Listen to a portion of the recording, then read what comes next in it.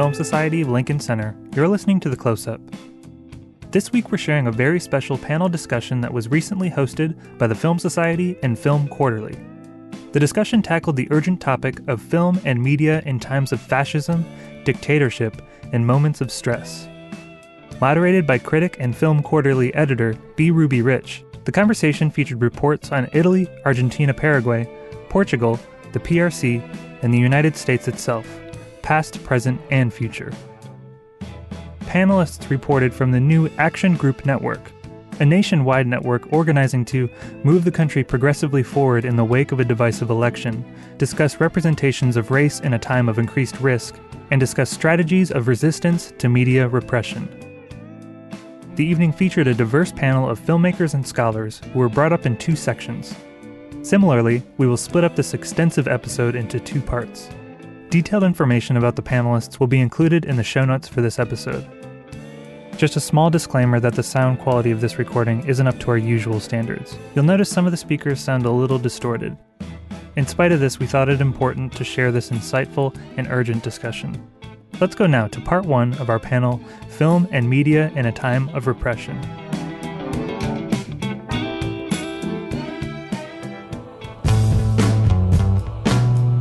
The Film Society of Lincoln Center is a nonprofit that for nearly 50 years has served as New York's premier film organization, with screenings every day of the year at the Eleanor Bunin Monroe Film Center and the Walter Reed Theater. Visit today and see Raoul Peck's Academy Award nominee for Best Documentary Feature, I Am Not Your Negro, which provides an incisive look at race in America crafted through the words of James Baldwin. For showtimes and tickets, visit filmlink.org.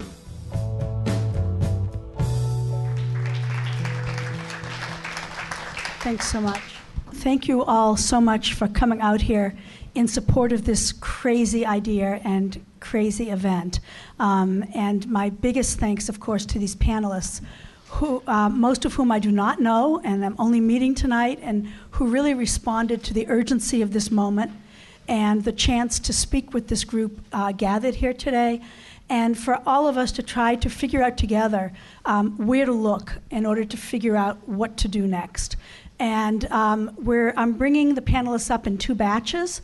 This is the first half of the 8 panelists that we have here assembled, and you should have a program that lists everyone. If you don't, they're floating around. There's some over there. There are also issues of Film Quarterly over there. If you don't have one, pick one up on the way out, just so you can see what sort of universe you're part of. This is billed as an urgent conversation about histories and futures of film, of television, web media, representational strategies. What have people done in the past? What are people doing right now? And what on earth are we supposed to do now in the future going forward? And the idea is to think of this as a kind of laboratory of ideas, suggestions, clues. We have here people from many different arenas whose research is in many different directions. And what we're going to do tonight is speak at very short length. Everyone is speaking for 10 minutes only. First, these 4. Next, our other 4 panelists who are hiding over there in the wings, waiting their turn. And then everyone will be up here together to begin a dialogue with each other and with you. So I don't want to use up too much time with introductions. Regina Longo, the associate editor of Film Quarterly, who's over there on the side, has put together a PowerPoint with all of the bios. So I'm not going to introduce anyone at great length, merely to let you know who is who before they speak.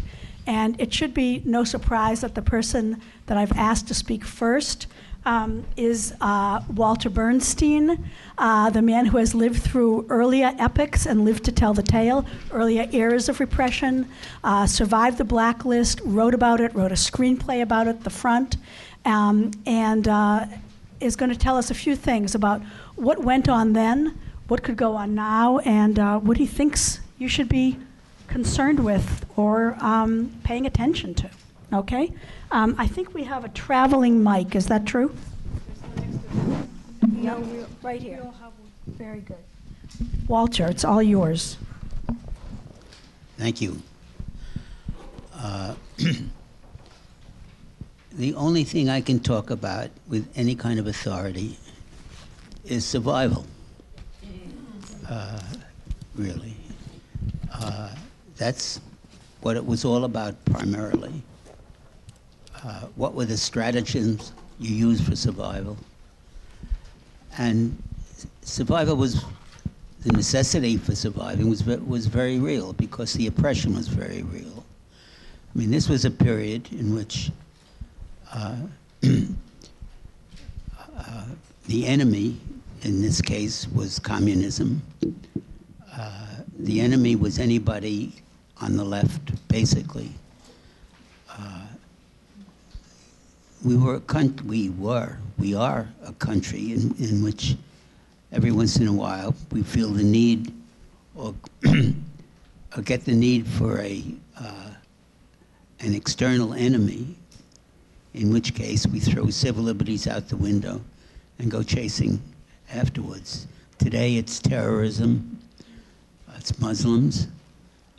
In my day, it was communism. And if you were suspected in any kind of way of not even communist sympathies, but in any kind of leftist activity, you were blacklisted. It was as simple as that, basically. You know, if you joined any kind of organization or your name was on any petition, let alone if you had written or belonged to organizations that were considered on the left, you were blacklisted. And if you wanted to get out of it, if you wanted to clear yourself, you had to name names. That also was very simple. It didn't matter if you went and did a mea culpa and said, oh, no, I hate communism. They're all very nasty people. And I don't want anything to do with them. That was all well and good, but still you had to name names. And if you didn't, you were blacklisted. In my case, that lasted about 10 years. With frequent visits from the FBI, who would go through my garbage, actually, looking for what, any incriminating yogurts or something.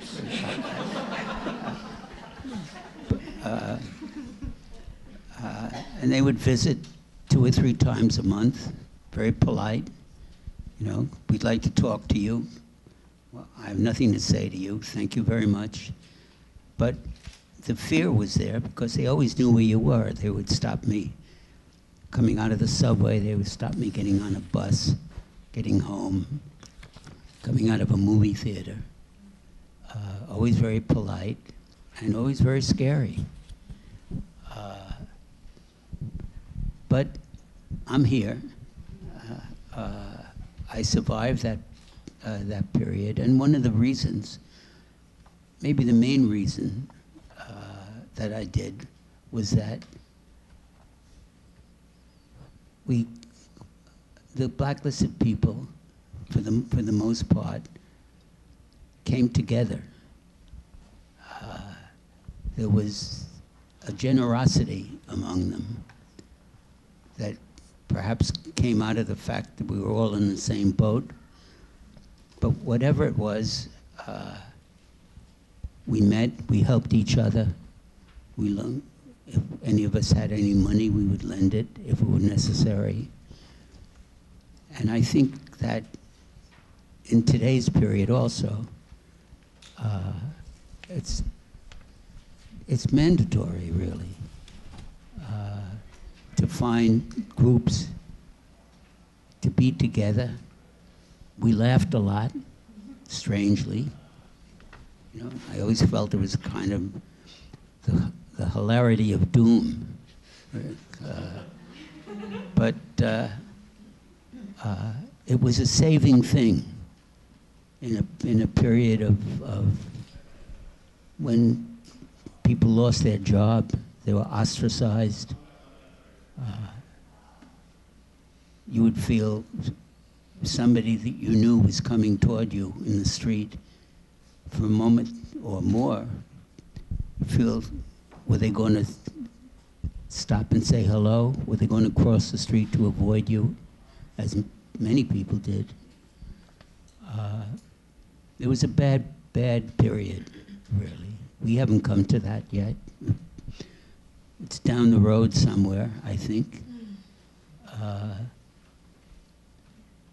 And if you were able to work, the writers were much luckier than, say, the directors or the actors. They had to show their face. And we didn't. We could get people to represent us. We could get fronts. And so my survival depended on that to a great extent. But we helped each other. And I can't stress that too much, the need to come together. And also the need to collect victories. As many as you can, as small as you can, if necessary. It doesn't matter the size. But you have to show another face, really. And when I say we laughed a lot. We had parties. We behaved like ordinary people. And that's important. It is so easy. It is so easy to get discouraged and to realize that at the moment you don't have much power, if any, really. They have the power. And you have to acknowledge that. You have to deal with that. You have to realize what your true position is and not kid yourself. You cannot confuse words with actions, really. It's the action that counts. It's the doing of whatever it is. And it doesn't have to be big. It can be very small. But if it's there, you'll survive. And you'll survive well. Walter, why do you think they went after Hollywood or the film industry? Why do you think they went after writers? Did they really think that screenwriting was that dangerous, and should people hear hope it could be dangerous again? No, they went after the entertainment industry to get their name in the papers. That was the reason. We were very small fry as far as, they weren't after us. They were after the left wing of the labor movement. They were after the State Department. Those were the big things that they were after. We were just if you could get on in the newspapers with the names of stars or something like that, it gave them publicity. And they didn't go after writers any more than they went after actors and directors.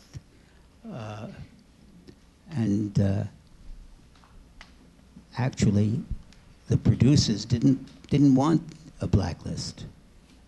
They wanted a labor pool that was as big as they could possibly make it.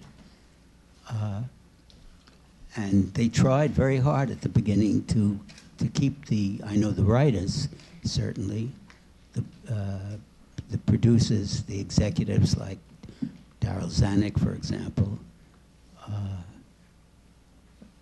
they didn't care if anyone was a communist or anything else, as long as they did the job for them. My first job in Hollywood many years ago,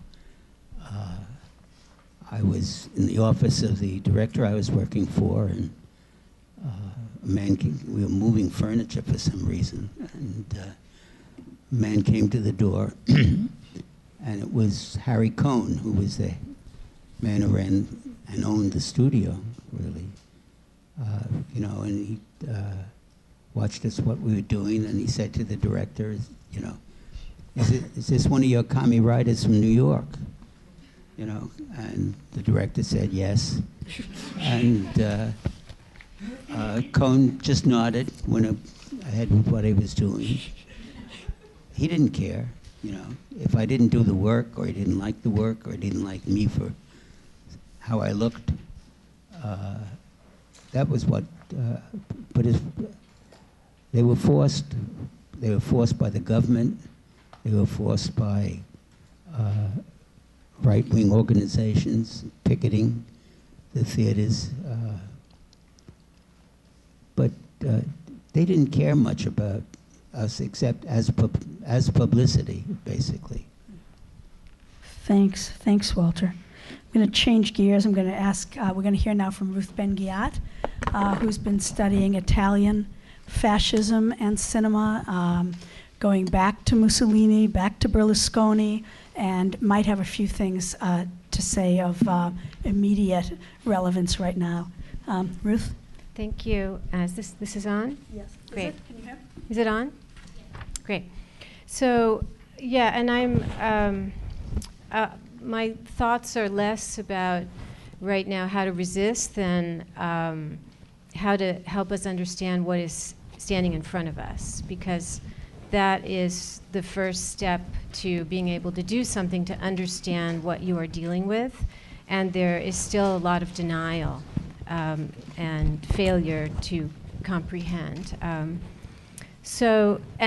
I'm speaking as a scholar of fascism, but also as someone who covered the presidential election for CNN.com for the last 18 months, specializing in Donald Trump. And these things are intertwined. So the first time I saw Donald Trump, not in person, but I saw him at a rally, saw him performing as a politician, my heart sank and I was filled with dread because it was deeply familiar to me. And so I want to just touch on a few things that were familiar to me. The chief one was the way he started from the very beginning, cultivating a kind of bond with his followers that was based on his person and not on a party and not on allegiance to principles. He doesn't give a whit about the GOP, is my humble opinion. And he wants this kind of submission to his person quite beyond any party and beyond any particular principle. And this is a kind of emotional bond that he forges, and it's unfortunate he's been so successful, and he has his loyalty oath and his salute. He has these kind of political theater rituals. Because from what I've learned studying for many years, once these bonds are formed, it's very hard for them to be broken. And it took a war for Mussolini, it took the Eurozone crisis for Berlusconi. Something kind of big has to happen. Another thing is how these people use visual culture, how they use images, and Trump is incredibly, savvy at knowing how words and images interact. And so he read the market well. He concocted a political project that was founded on a politics of resentment to Obama, to foreigners. And he began to retweet racist images. And the first time I saw this kind of they were from the right wing, and they were very complicated, assemblages of word and text.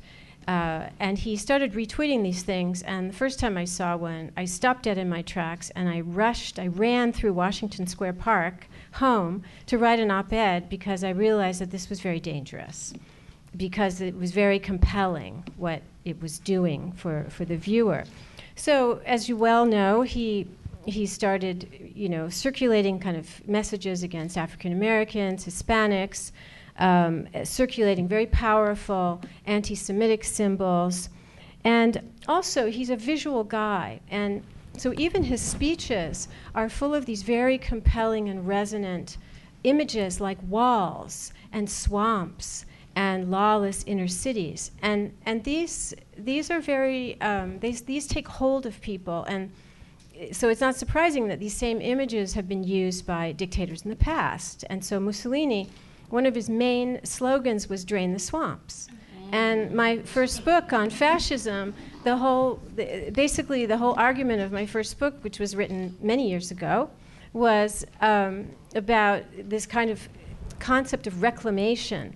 It was called bonifica in Italian, that you were going to drain the swamps, first physical swamps, and then get rid of all the undesirables and extend it to Jews and, Slavs and everyone else. So these things recur, and there are a lot of continuities.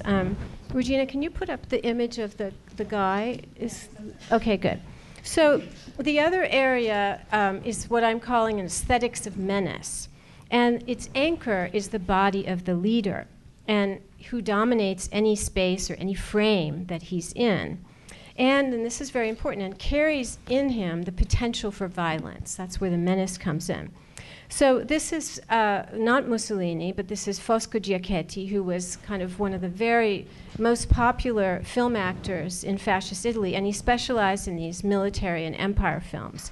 And the way he was holding his hands, this was Mussolini's favorite position, and it was replicated through all his kind of proxies throughout, the intermedia circuits of fascism. And so from this body, these kinds of bodies emanate a very intimidating speech. They're aggressive, right? And so, Trump is styling himself in this manner. So one of the watersheds of the campaign was when Trump said, and he even gave a helpful little, gesture, that he could stand on Fifth Avenue and shoot people, and he wouldn't lose any followers. And this was a form of testing that these guys do. And he was testing the political class more than even the populace to see what they were going to do and what their tolerance was for violence. So, but the anchor of this aesthetics of menace is this kind of body. And this body multiplies. So these guys like to, replicate themselves. And so you have proxies, you have surrogates. And so that's why I'm not showing Mussolini, I'm showing one of his many stand-ins across the media. And so you can wake up one day and find that you have an administration that is full of tough men. We have a record number of generals who he would like to appoint.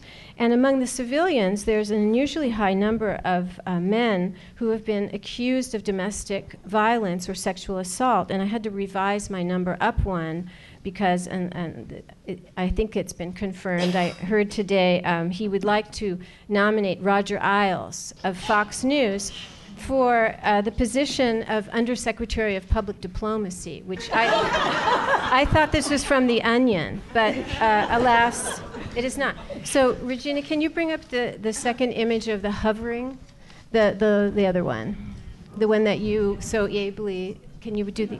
Yes, I'd like the other one. Yeah. Okay. So this kind of provocation and intimidation. This is from the presidential debate that left so many men and women feeling sick to their stomach. And so you see he's composed, but it's kind of the calm before the storm. And it's very important that we knew by then about some of his physical and other alleged, aggressions to women. And the key thing is that he knew that we knew, right? So we were already on the defensive as we watched Clinton. And we could feel that he was in this mode. And this is how the aesthetic of menace operates, that he knows that we know. And so they, in one way, they like to hide what they've done, but they also don't mind if it comes out, if they're in a position to start, asserting themselves and intimidating, in this case, an entire country. And so you can go to the last slide. And so Trump also knows that we'll be encouraged to forget. And so here we have him at the triumphant, at the convention, emerging from the fog. He is a man with no past. He is a mere silhouette upon which we can project our fantasies. And so this is Trump telling us that if he wins, we will have to cleanse all knowledge of his swampy past, all of his swamps, right? And this happens, this was familiar to me from my study of fascist visual culture, because the male leads of fascist films, and one of the plot lines is that you have to be reclaimed, you have to be rehabilitated. So a lot of them have blackouts. They faint, which seems odd in this kind of tough guy. But so they cleanse themselves, and then they can be the perfect fascist subject. So it's a memory loss.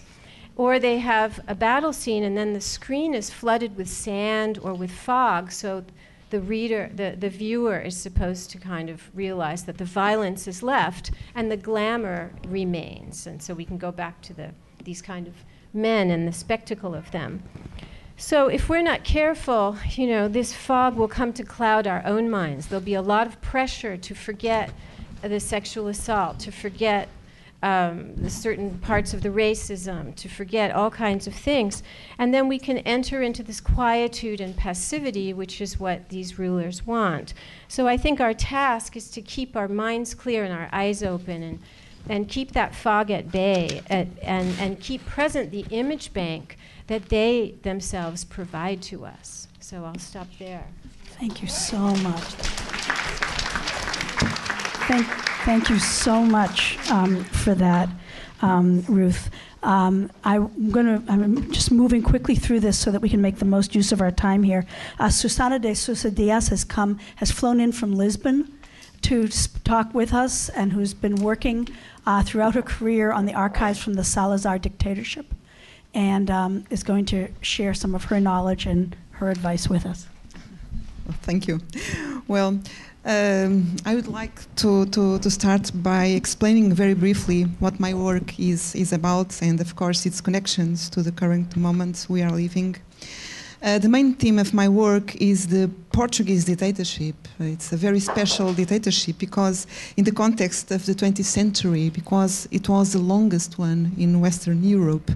It lasted for 48 years, and it came to an end through a revolution, a wonderful revolution, Carnation Revolution, in 1974. And I started to work on this subject, firstly because over the last 2 decades I had been assisting a kind of oblivion regarding this period. An oblivion that obfuscates the violence against the people, the violence of daily life, the violence in the former colonies, but also obfuscates what was the fight of the people against the regime. And even more problematic was that while the years went passing by, the policies and actions of the dictator and of the regime had simply been whitewashed. And this was done not only by practical actions, but also done by historical revisionism regarding this period. So, as a result of the generalized lack of memory and the constant attempts to whitewash the past, people do forget that many of the rights of the working population, of the working people, had been obtained due to active fights during the dictatorship, like the working of 8 hours per day. And at the same time, this lack of memory is fueled by the banalization of the dictatorship through the media. So we can see a kind of a farce, a kind of theatralization of memory, and the past as something light for easy consumption. So my work doesn't try to go to the past, trying to find some truth in it. On the contrary, it tries to see how the past arrives to the present by paying attention to the movements and counter-movements of images and sounds. So my idea is to work about the present, searching in the blanks, the lacuna, the non-sayings, and brushing history against the grain, like Walter Benjamin says in this thesis of history. And so I brought 2 images. I'm going to skip the first one. So the first one, it's a kind of anonymous images that I'm working with.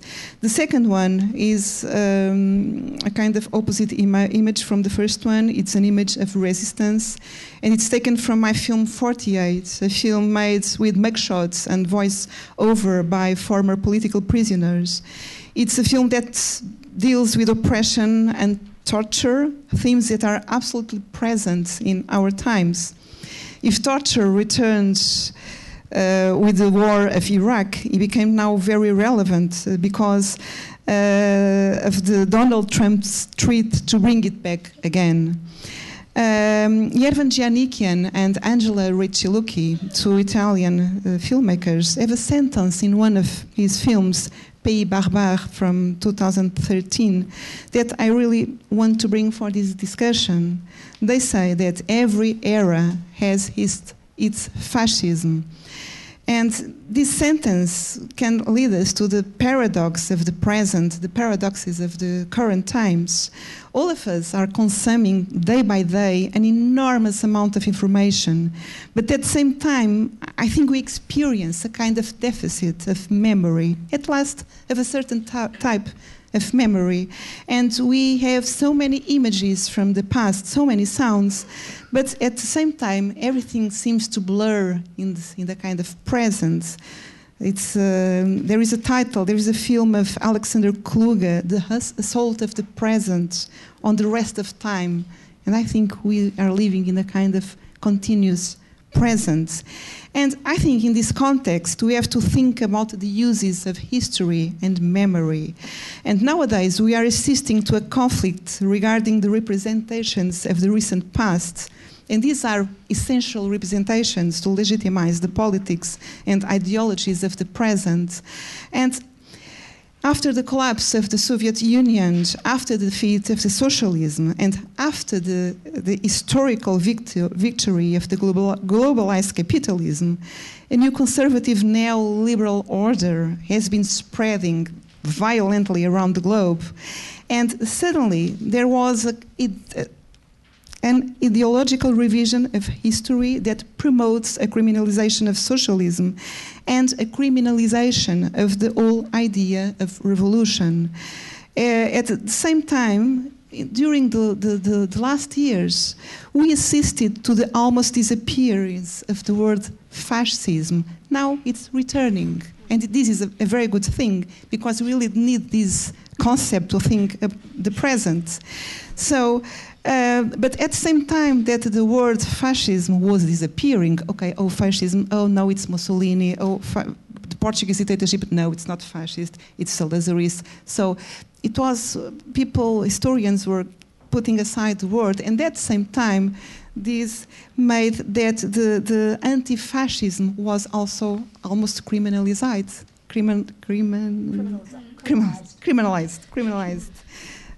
Not only the anti-fascism, but also the fights against authoritarian regimes. Both movements are connected. But worse of it is that this new order kills the entire revolutionary tradition that came back from the days of the French Revolution, and while promoting exclusively one political and social order. So this is a kind of neoliberal order that crushes everything that promises a different world. And this is why, the reason why I brought the third image. It's an image of Tsakalotos. And so the government of Greece was crushed by the power that had the government. Actually, this was taken in the moment where the discussions about the bailout was really in the most intense moment, and the government of Greece had the power of a referendum to refuse the bailout, and they didn't manage to do that. So this is an image full of pathos, and for me, this is an icon of defeat. I myself felt defeated when this happened, so we put so much hope into the Greeks to stand up against this neoliberal power, and they did not succeed. Alain Badiou, the French philosopher, stresses an important point about this victory of the globalized capitalism. He says that the victory is not only an objective victory. It's not only in the domain of this objectiveness, but it's a subjectivity question as well. So this is the greatest victory of capitalism, that people are convinced that there is no other way. So in this world marked by the offensive conservative revisionism, by the end of the utopias for the future, by a crisis of transmission of experience.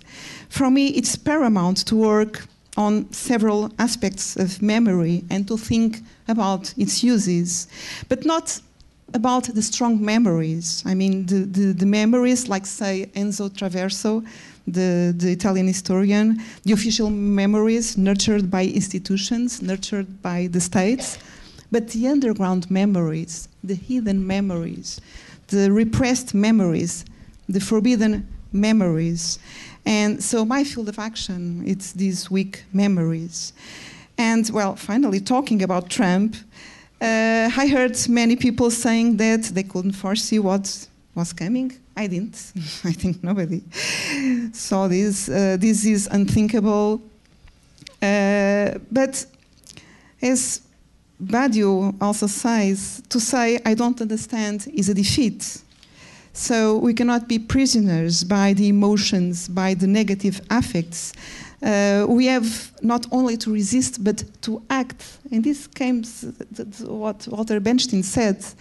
It's not, we have not confusing words with actions. We have to act. And Trump, says Badiou, it's a figure of a new kind of fascism, a fascism of the democratic times. It's a kind of a democratic fascism, which is a paradox in itself. It's inside and outside of the system. But I would say that we live strange moments, strange democratic moments. We are in an era of the deconsolidation of democracy. It's a recent article that was written about this. So Trump is here, Marine Le Pen is around the corner, the Scandinavian guys are there, and all around the world, Erdogan, Duterte. So everyone should resist and create something to go, well, from pathos to practice, or to be in this dialectic between pathos and practice. And we have to resist and act with whatever we have at hand. And this brings me to the last image I brought. And this is actually the reason why I brought this image. It's a photo that is exposed in an exhibition called Soulèvement Uprisings. It's organized by Didier Berman, and I went there 3 days ago. It's in Paris. And I brought here this image because it draws a kind of a gesture. It is a photo taken in 1977. It's the people from Guernica paying a tribute to a memory, to a fight, to a reproduction of Picasso's Guernica, painted by the students. And for me, it's a very beautiful image. Art, memory, transmission, simplicity and complexity. So it's the raising up of a gesture. And it's a little bit like Hölderlin wrote in his famous poem, Patmos, where there is danger, a rescuing element grows as well. So, thank you so much, Susanna. And thanks for this fabulous image also. I want to just move along now to hear from Natalia Brizuela, who's joined us, who flew out from Berkeley on a red eye to be here, and originally from Argentina, and is coming to share with us some of her perspectives. Yep. Thank you. So there's something that I've been thinking about for a while and teaching in many of my classes, which is it possible for there to be a political cinema today like there was in the 1960s and 70s, and where Latin America played such a crucial role in that articulation in the 60s and 70s, and what has happened to it. So that's, those are questions that I'm grappling with in a book I'm writing, and questions that I grapple with in a number of the work that I do. And so that's why I wanted to start with an image of Glauber Rocha, the Brazilian filmmaker, right? One of these kind of mystic figures from the 1960s and 70s, who, if you might have seen the film or not, in this 1970 film by the Dziga Vertov Collective, right, composed among others of Jean-Luc Godard and Jean-Pierre Gorin. They asked Glauber Rocha, who had already made most of his best-known films, to impersonate political cinema. And so this woman, this pregnant European woman, comes up to him and asks him, like, oh, what's the direction to political cinema? She's like out there searching, right? She's pregnant. She's a pregnant woman. And he goes, well, over there to my right is, the cinema of adventure. And over there to the left is this cinema of the third world, which is marvelous, it's dangerous, it's divine, and it's clearly where he's, he keeps repeating like in a mantra. And so she's like, oh, okay, I'm going to go that direction. She goes and she walks off the road for like 2 seconds, and then it's like, oh, okay, no, I'm not going there. Okay, so she comes back. She's like, this is too complicated. I'm going to go the other road, right? And off she goes. And this film signals a moment of kind of the closure of those film aesthetics and film movement around, the belief that film, starting from the Russian Revolution to that moment, film could change the world. Film had a place to play in changing the world. So that's kind of what I keep asking in today's world, right?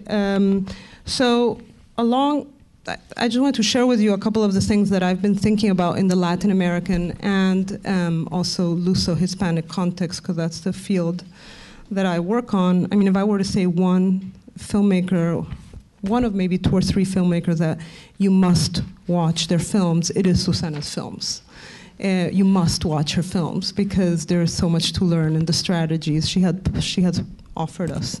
But I wanted to, as I was looking over things that have come out of Latin America recently, I realized that there were 2 or 3 terms that kept emerging, and one was life, the search for life, for survival, to go back to what Walter was saying at the beginning, strategies for the survival of life in today's world, something that I know in the US is now becoming a pressing issue, but in places like Latin America, we've been thinking about that for a very long time, or in places like Portugal or Spain, right? This is what the 20th century has been like for us on almost a daily basis. So along with life, there was this other term, which is live streaming, which has become, I mean, it's crazy, right? Life, live, and the collective, right? As 3 strategies and concepts and movements that keep coming up in a lot of media and film practices that I think are the most interesting today. When I say live, I'm thinking particularly of work like, for example, there's a Brazilian independent media collective that has emerged in the last 5 years, most prominently in 2013, with the massive protests at that moment around against the rise of the public transportation fare in Sao Paulo. And it's a collective, and it's called Ninja Media, and I really urge you to look it up. They emerged, they're basically image-based, they live stream, they don't have a platform, they tweet, they Facebook, they YouTube, and everything is live streamed. And that changed, it started in 2011 really, and that changed radically in a place like Brazil, which is similar to a place, say, like Mexico, where the media conglomerates are the most powerful industries in the world. In those countries, owned by the richest people in those countries that also control politics, economics, cultural life.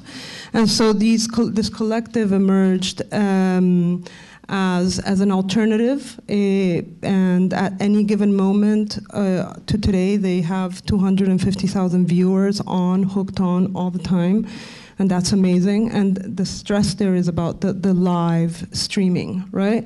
And what they are live streaming is the life of people who have never had the right or the possibility of entering into the field of representation. So there's also, so there's on the one hand that relationship between live and life.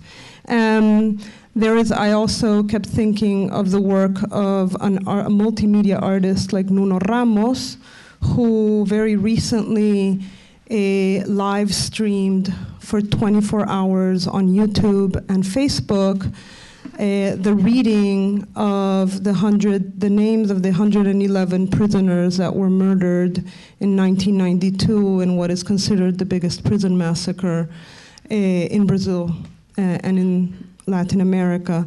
And Temer's government had just pardoned all the guards, the 74 guards who had killed these 111 inmates, right? And so he live streamed just this non-stop reading by 24 different people, the names of these dead, kind of bringing them back, right?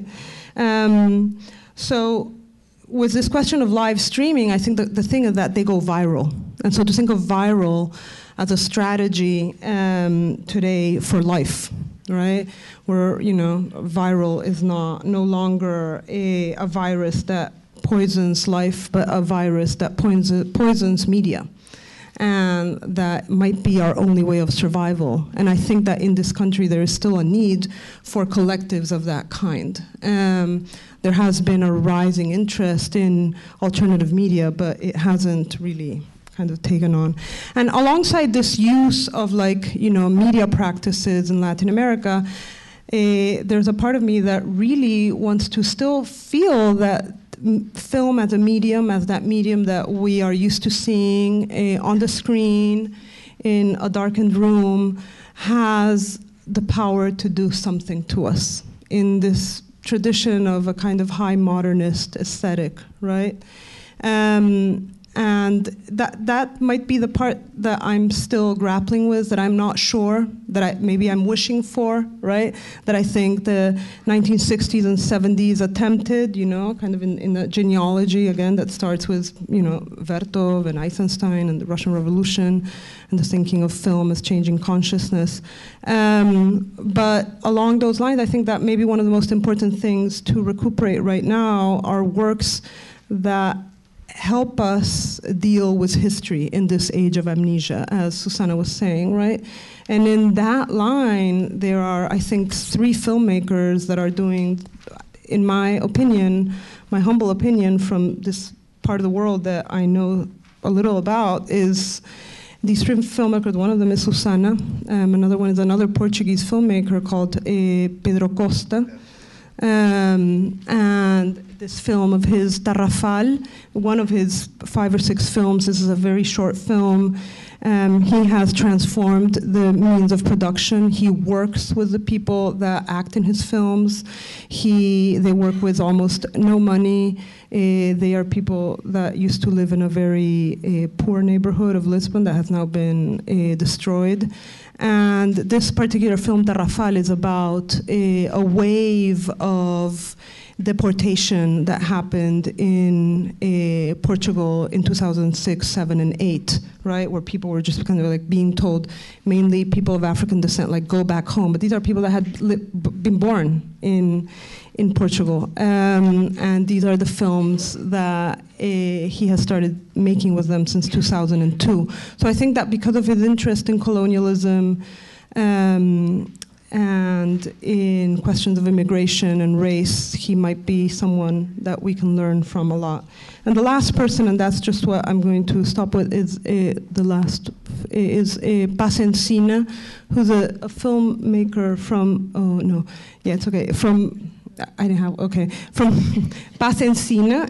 You're going to be able to watch her films at MoMA in February. They're going to screen her films from Paraguay. Paraguay shares uncanny similarities with Portugal, not a 48-year dictatorship, but a 35-year-long dictatorship. And much like Susanna, she has been using film in a way to kind of archive the lives of people that have fallen into the oblivion during the long 20th century history of fascism. Thank you. Thank you so much. We're switching out panelists here. They'll be back up here again to talk all together. But in the meantime, we started out with panelists talking about the past and a little bit about the present, and now about the present and a little bit about the future. And so everybody else come on up here. And I'm just going to say, while they're settling in, I want to say there's a few seats here if anyone's tired of being on the stairs. There's some spaces. And also to say that I just read that Gael Garcia Bernal, the actor, was just giving a talk, and he said, well, Trump has the nuclear codes, but we have the cameras. And I thought, okay, maybe. So we're here to see what other ways we can think about this and see if we can get a little bit further than that. So welcome to our brave next batch of panelists. I'm really thrilled with how this evening's going and hope you are. I'm going to start stage left, my right, with Michael Boyce Gillespie, who's going to speak to us from his CUNY perch, looking at the films that he thinks we ought to be paying attention to right now. Michael, do you have a mic over there? Yes, okay.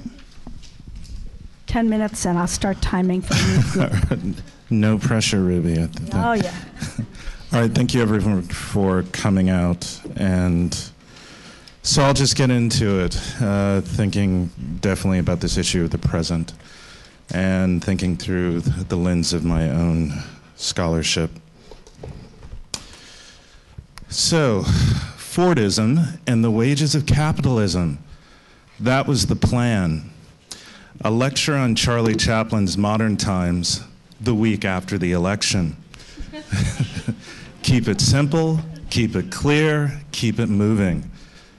But the more I tried to talk about labor, comedy, and reification, the more my heart went elsewhere. So I stopped and played the final scene from Chaplin's The Great Dictator. Let us fight for a world of reason, a world where science and progress will lead to all men's happiness. Soldiers, in the name of democracy, let us all unite.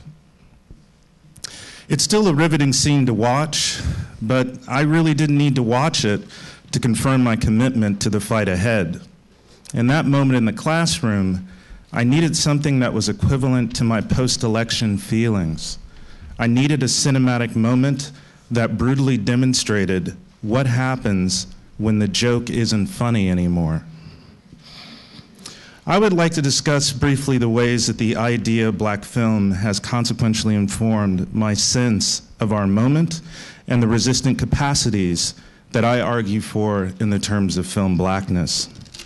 In other words, I would like to briefly map out ways that blackness is rendered not as truth or reflection of a social category, but as a critical art. Now more than ever, film blackness must be appreciated as a speculative staging of black visual and expressive culture, in the place of at times condescending readings of black film equals black people. In this precise moment, in the shadows of the fourth reconstruction to come, I don't want to hear about how cinema will change the world. I adore cinema, but I've never trusted it in those terms. What I want is a cinema that incites and disrupts, while also responsive to some kind of necessities of a politics of pleasure. What I want is a cinema devoted to the multitudes, intimacies, and intricacies of art, history, and culture. What I want is a cinema of affective encounters that might compel us to unlearn and do the work of resistance. So, can we go to the next image? So one of those films for me that is doing this work, a film that I keep cycling back to, is Arthur Jafa's film, Dreams Are Colder Than Death. And I would, amen.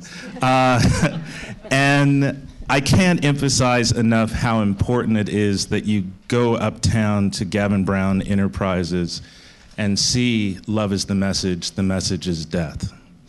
But for right now, let me talk a little bit about Arthur Jafa's Dreams Are Colder Than Death.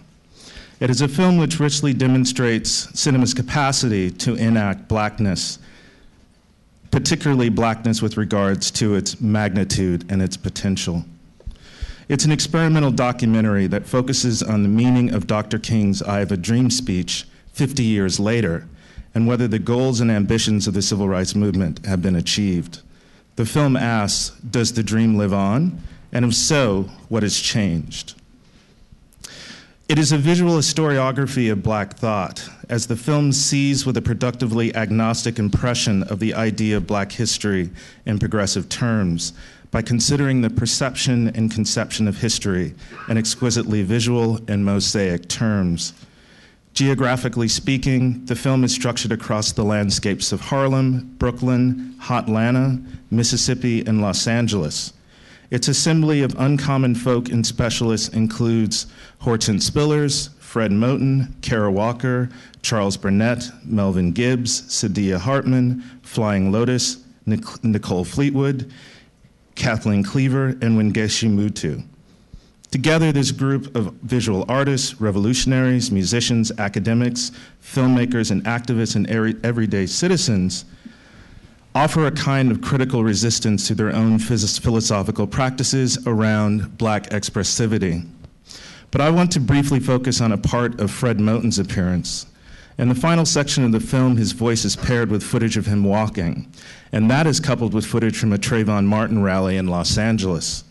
The slow-motion movement of a mass protest devoted to a Black boy coated by a hoodie, murdered and left to die in the rain with no shelter from the storm, becomes punctuated by Moten's commentary that includes the following, quote, "When you say that Black people are just an effect of slavery, you raise the question, can Black people be loved? Not desired, not wanted, not acquired, not lusted after. Can Black people be loved? Can Blackness be loved?" So what I am saying is that I believe there is such a thing as Blackness, and how it operates is that it is not an effect of horror. It survives horror and terror, but it is not an effect of these things. So it can be loved, and it has to be loved, and it should be defended, end quote. It is Moten's suggestion that Blackness is always already an act of faith, which I still cycle through.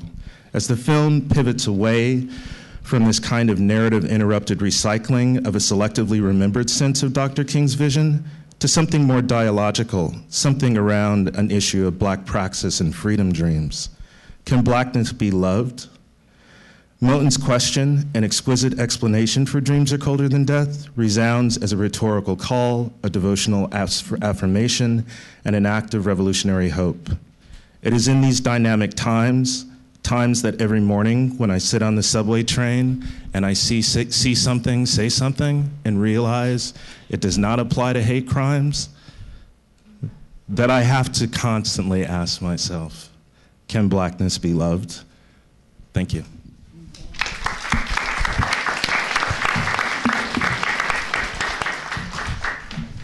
Thanks, Michael. Thanks a lot for that. Angela Zito is up next, who I especially wanted to hear from because of her work with Chinese independent documentary after the Tiananmen Square massacre, the work she's been doing looking at that. Angela. Thank you, Ruby. At one time in a galaxy far, far away, the authoritarian nightmare of communist China seemed far, far away. But now we are all growing closer. And so let us learn. Let us learn from the Chinese reaction to Tiananmen. Let us learn from their digital turn. And let us learn about archiving from them. In the fall of 1978, we people in the United States who studied China had been given the advance word that come January, diplomatic relations would resume. By the following August of 1979, I found myself on a train north from Hong Kong, starting a 3-year stay for dissertation research in Beijing. I came with a camera, an Olympus OM1 35mm SLR. You know who you are out there.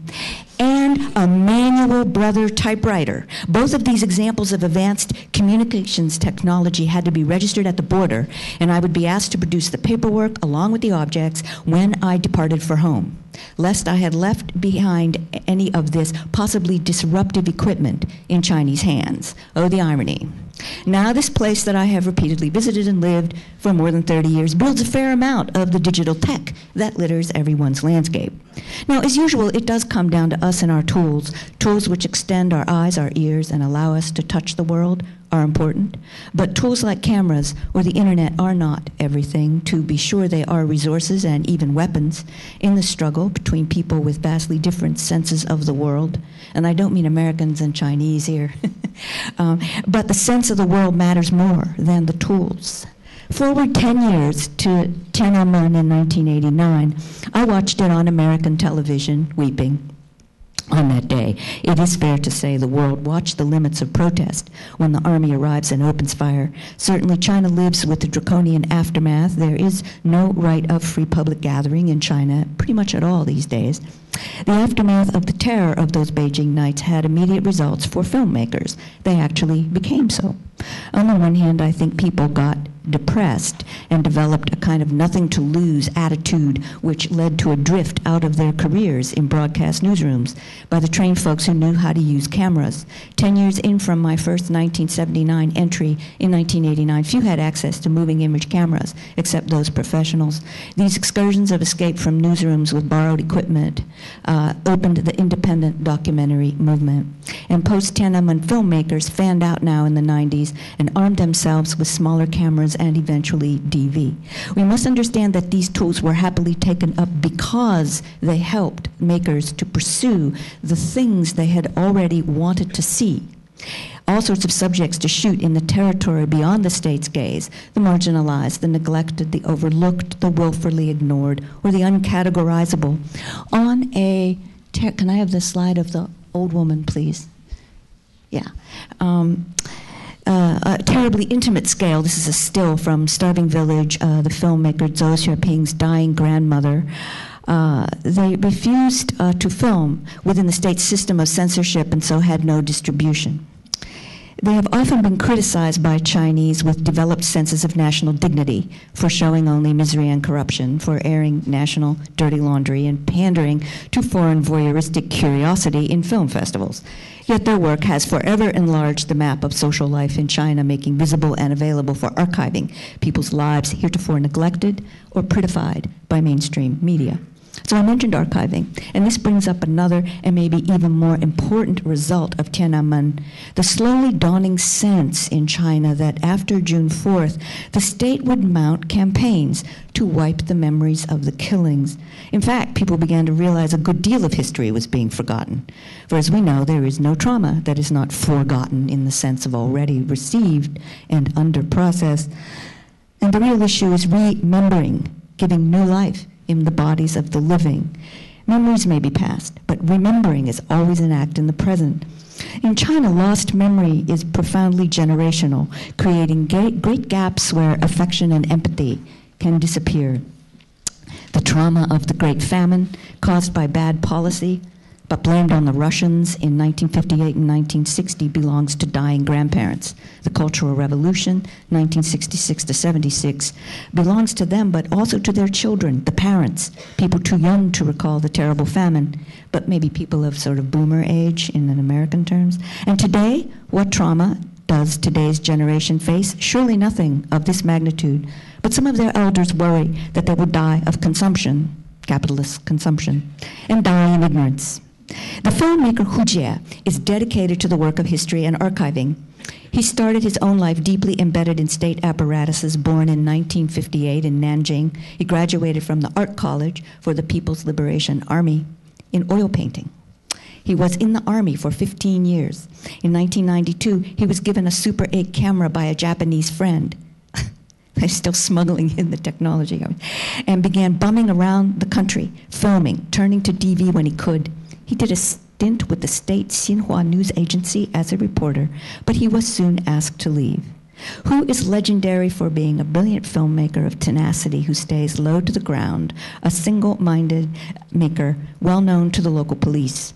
His first two films, Searching for the Soul of Lin Zhao and Though I Am Gone, are distributed in the United States, which is very rare for this kind of film, by Icarus and Degenerate, so it's one of the reasons I really wanted to mention them today. Lin Zhao is about a now famous young woman writist who was imprisoned and later executed inside jail for refusing re-education. It is a terrible story that Hu brings to light through her prison writing done in her own blood using hairpins and later recopied by her with a pen and through interviews with people who knew her and were still alive in the 90s. Though I Am Gone, if I could have, yes, there it is, right, takes up the trauma of the Cultural Revolution in this 60-minute film, Who Receives the Testimony in Voice and Film and Bloody Objects Stored in a Suitcase of Wang Jingyao. This is Wang.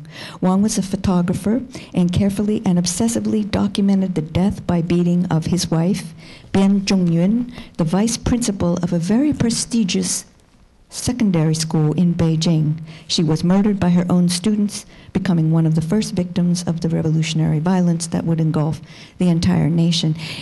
And so he is here documenting in this film the archivist using his photos. Could I have the next slide? Yes, that's it. This is a photo by Wang Jingyao of his children viewing the dead body of their mother. Some final thoughts. The Chinese state, no state, after the digital turn, can ever control production in the age of video and non-linear kitchen sink editing of media. This is the much vaunted and not insignificant empowerment of the digital. I will quote Hu Jie on this. I think from a foreigner's point of view, it would be very sad if you made a film that could not be seen by your audience. But for me, it's normal, because after all, they don't allow you to make these films. The public media never makes or broadcasts these kinds of films. That is the reality I face. So the most important thing for me is to make the film, and to make a good film. Then the word will spread. This is the standard I set for myself. I don't have a way to distribute the films, so the only channel I have is to make a really good film. If it's good enough, the word will spread. If the film does not find an audience, I do not complain that it is banned. I criticize myself for not doing a good enough job. Hu Jie here heroically takes a lot upon himself. Not something most of us would do. And it is a terrible call to action, however. Indeed, China has tightened even further its laws just very recently concerning distribution and exhibition.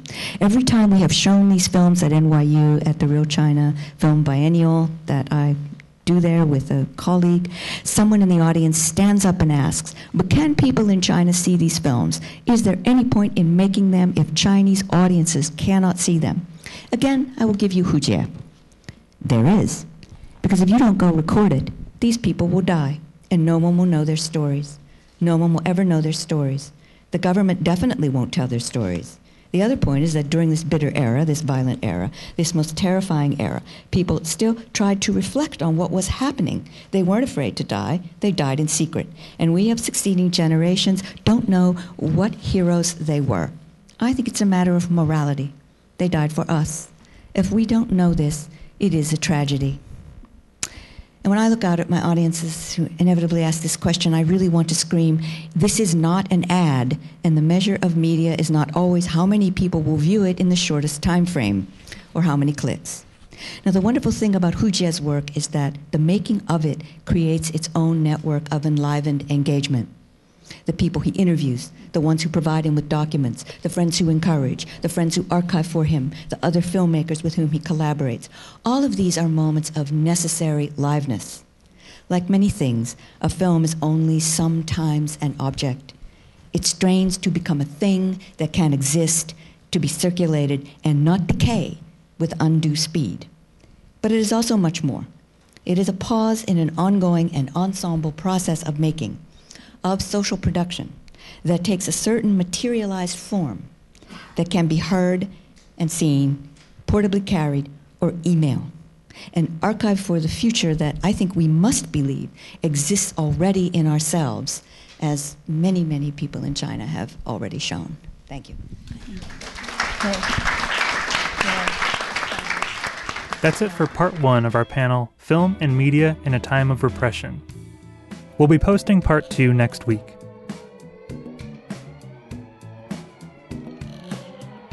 The close-up from the Film Society of Lincoln Center is produced by Michael Odemark. Our opening music is by Steelism. You can subscribe to The Close-Up on iTunes and Stitcher. The Film Society of Lincoln Center is a non-profit arts organization based in New York City, supported by individuals just like you. Founded in 1969 to celebrate American and international cinema, the Film Society presents year-round programming recognizing established and emerging filmmakers, supporting important new work, and enhancing awareness, accessibility, and understanding of the moving image. To learn more about what we do and support the Film Society by becoming a member, visit filmlink.org, filmlanc.org. The Film Society of Lincoln Center. Film lives here.